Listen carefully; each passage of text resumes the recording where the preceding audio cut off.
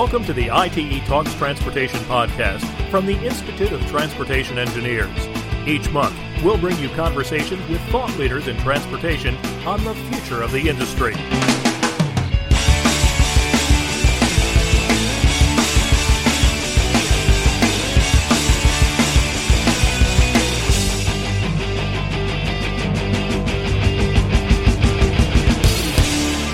Thank you for joining us on the ITE Talks Transportation Podcast.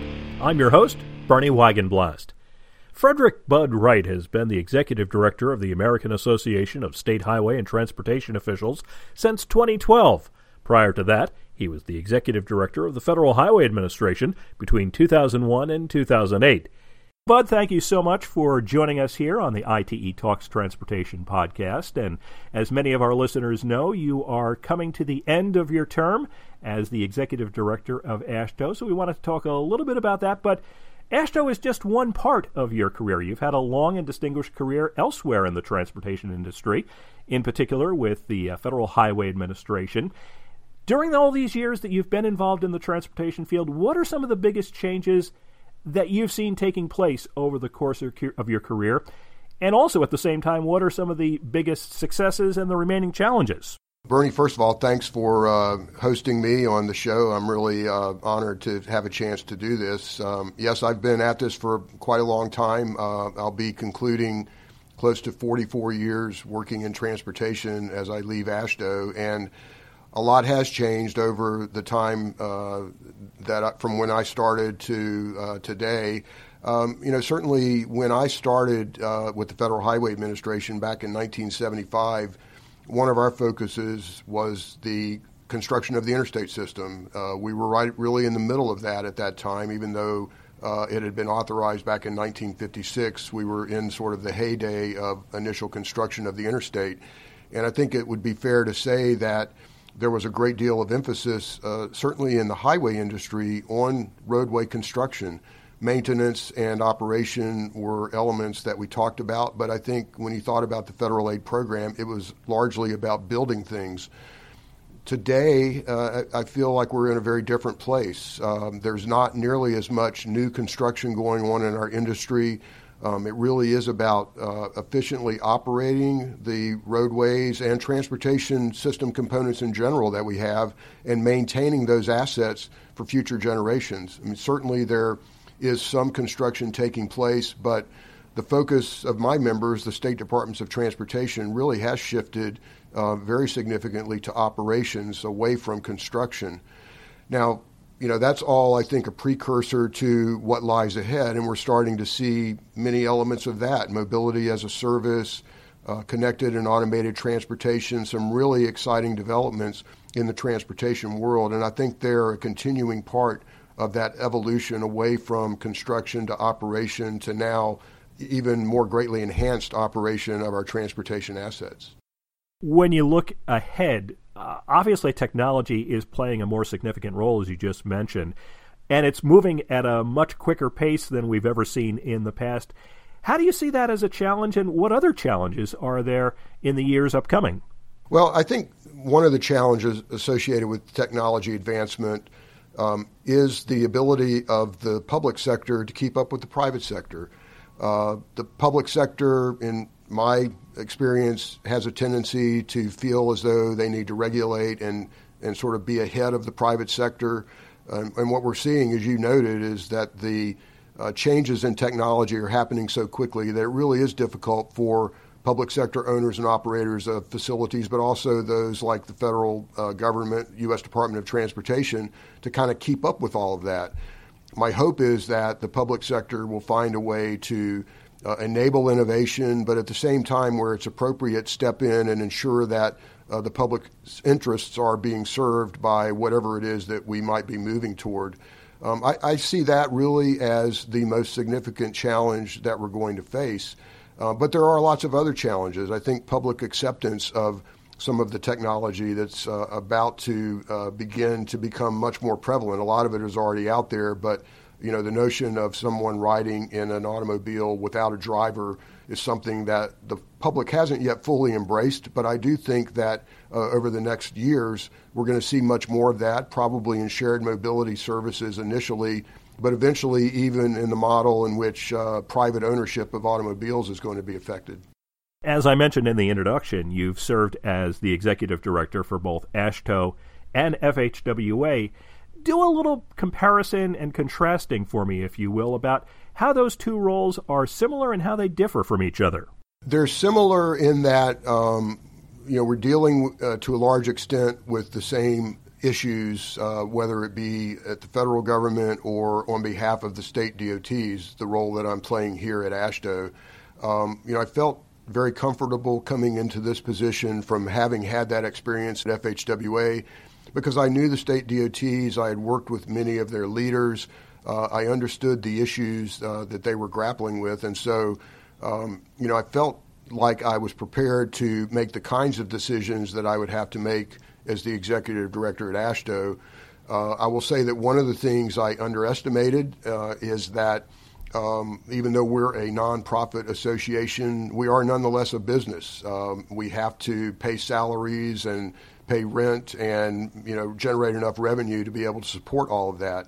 And honestly, when you work for the federal government, there are a lot of layers of protection from having to make those sorts of decisions. So to me personally, that was challenging in that I'd never really operated a business before. I had been involved in leading a federal agency. But, again, the types of issues that we're dealing with, the people that we were engaging with were very similar between my time at Federal Highways and at AASHTO.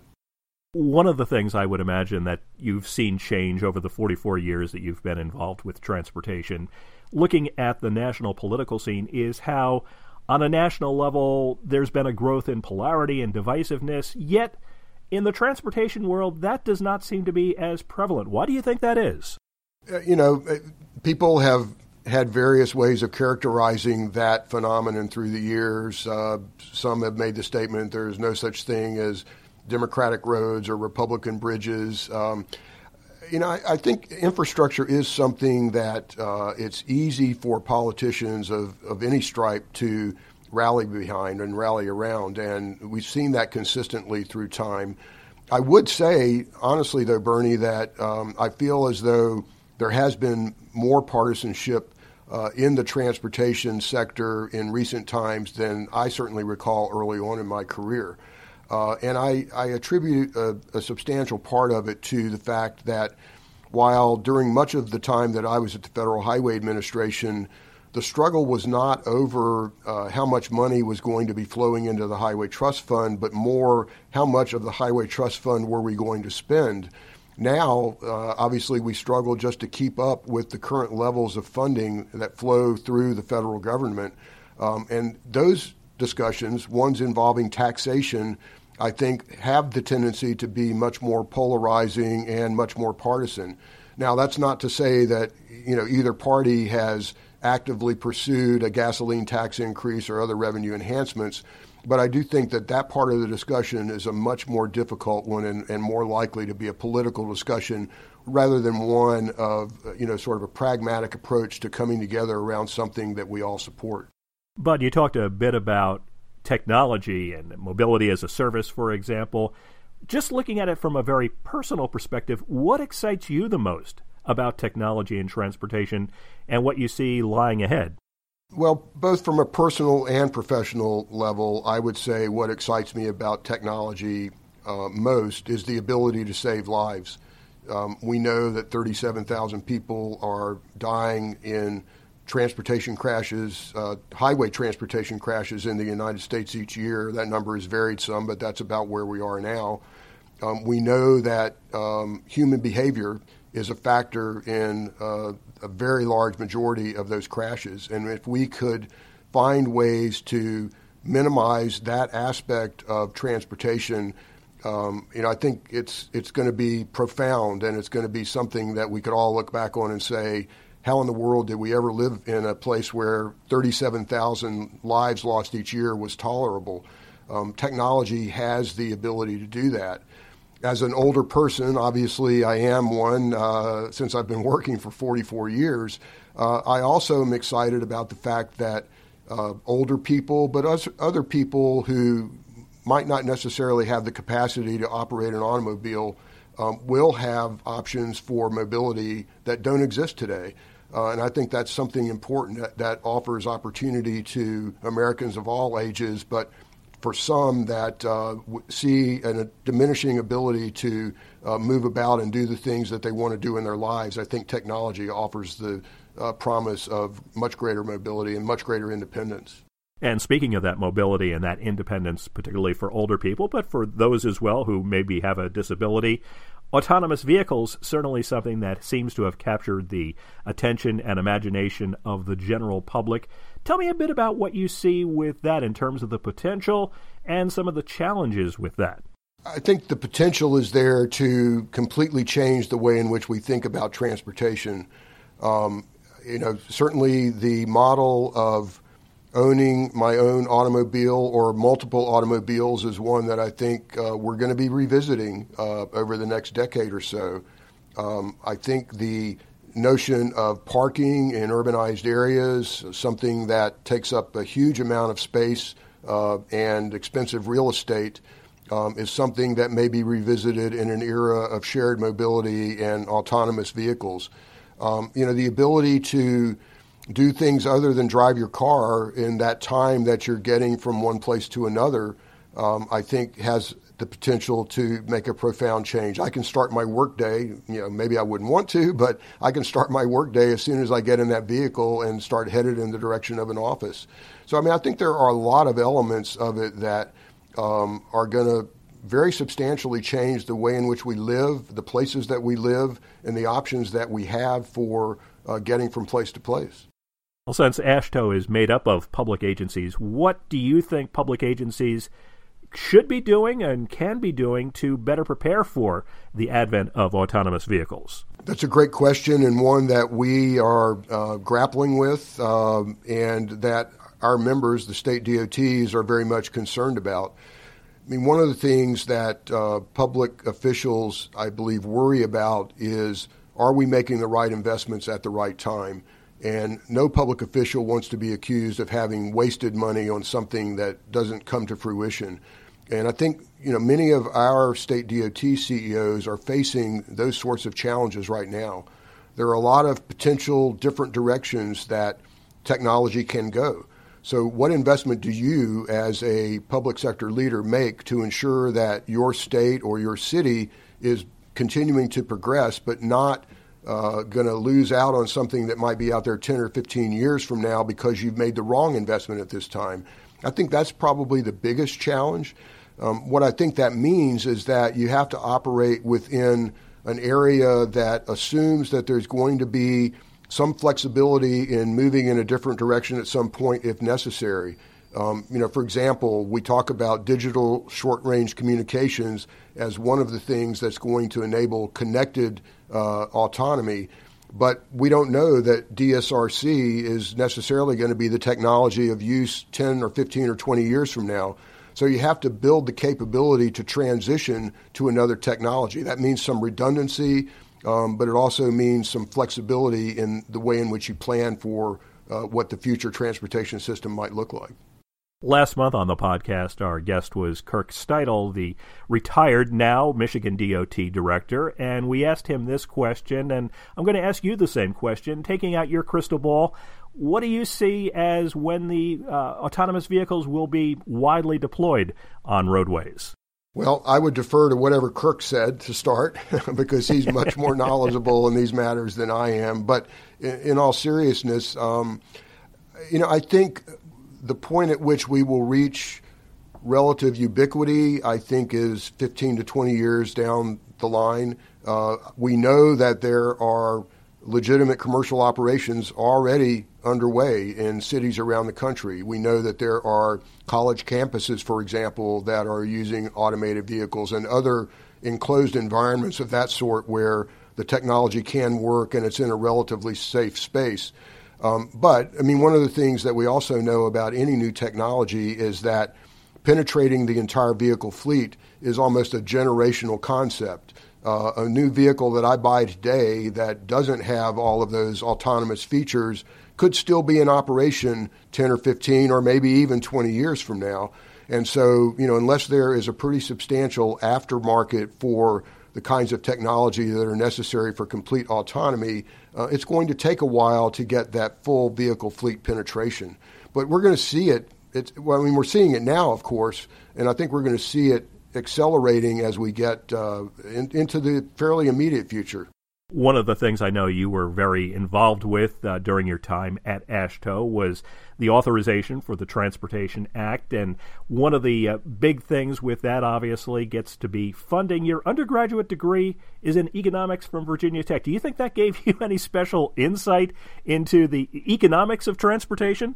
I wish I could say that it did. I don't know that it actually did, Bernie. I mean, I think it's the economics of transportation as it relates to funding at the federal level, I think, are pretty straightforward.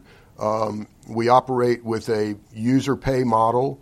That model has not been as strict, if you will, in the last decade or so because there has been no other way to put it, a lack of political will to address the fact that the federal gasoline tax is not keeping up with the needs or to the desired level of funding that the federal government wishes to put forward for transportation investment. And so, it really is a pretty simple concept. If we believe in user pays and if we can show benefits to those users, then we should be willing to say, in order to maintain the current level of underinvestment, I think there's no other way to look at it, or maybe more significantly, to find a way to invest even more, we have to address the user fee. I think we've done, as an industry, a relatively poor job in making sure that the public understands just how little they actually are paying each year in taxes to support the investment that takes place in transportation. And so, it's pretty straightforward, pretty direct, but it's also very political. And I think we have fallen into this becoming a much more politicized program in recent times than once was the case. What do you think the industry can do to better educate the public to help them understand what those needs are? Everyone is familiar with potholes as they're driving. They see those, but they're less familiar with bridge infrastructure and things that are more hidden from view. How do we educate the public about the needs that are there and the need to pay for it, obviously?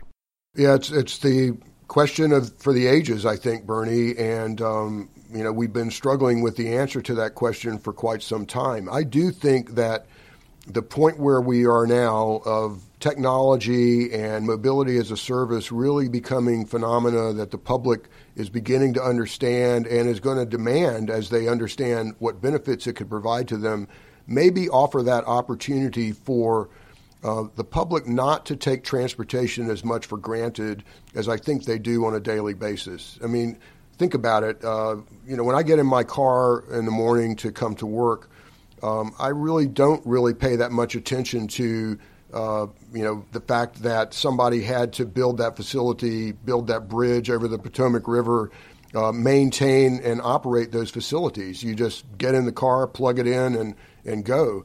I think mobility as a service and the technology associated with that brings transportation back more into an arena where people are thinking about it and people are expecting more, and hopefully we'll understand that in order for that more to exist, it's going to require some investment, not a substantial amount. I mean, frankly, we're talking for the average user today in the hundreds of dollars a year as opposed to thousands or 10,000s. And if we could just, I think, better articulate that case and help the public understand this is a relatively minimal investment for the great benefits that you receive from an effective transportation network, I think we'll have a better chance of ensuring that we have the dollars necessary to make those investments in the future. As you come up to the close of this chapter of your career, but looking back over the entirety of the 44 years that you've spent in the transportation field, for a young person that's thinking about the field or maybe just getting started, what advice would you offer to them as they begin their career? Well, it is a great field in which to make a career. I think one of the things that's even more apparent today than was the case when I started is that It is very multidisciplinary.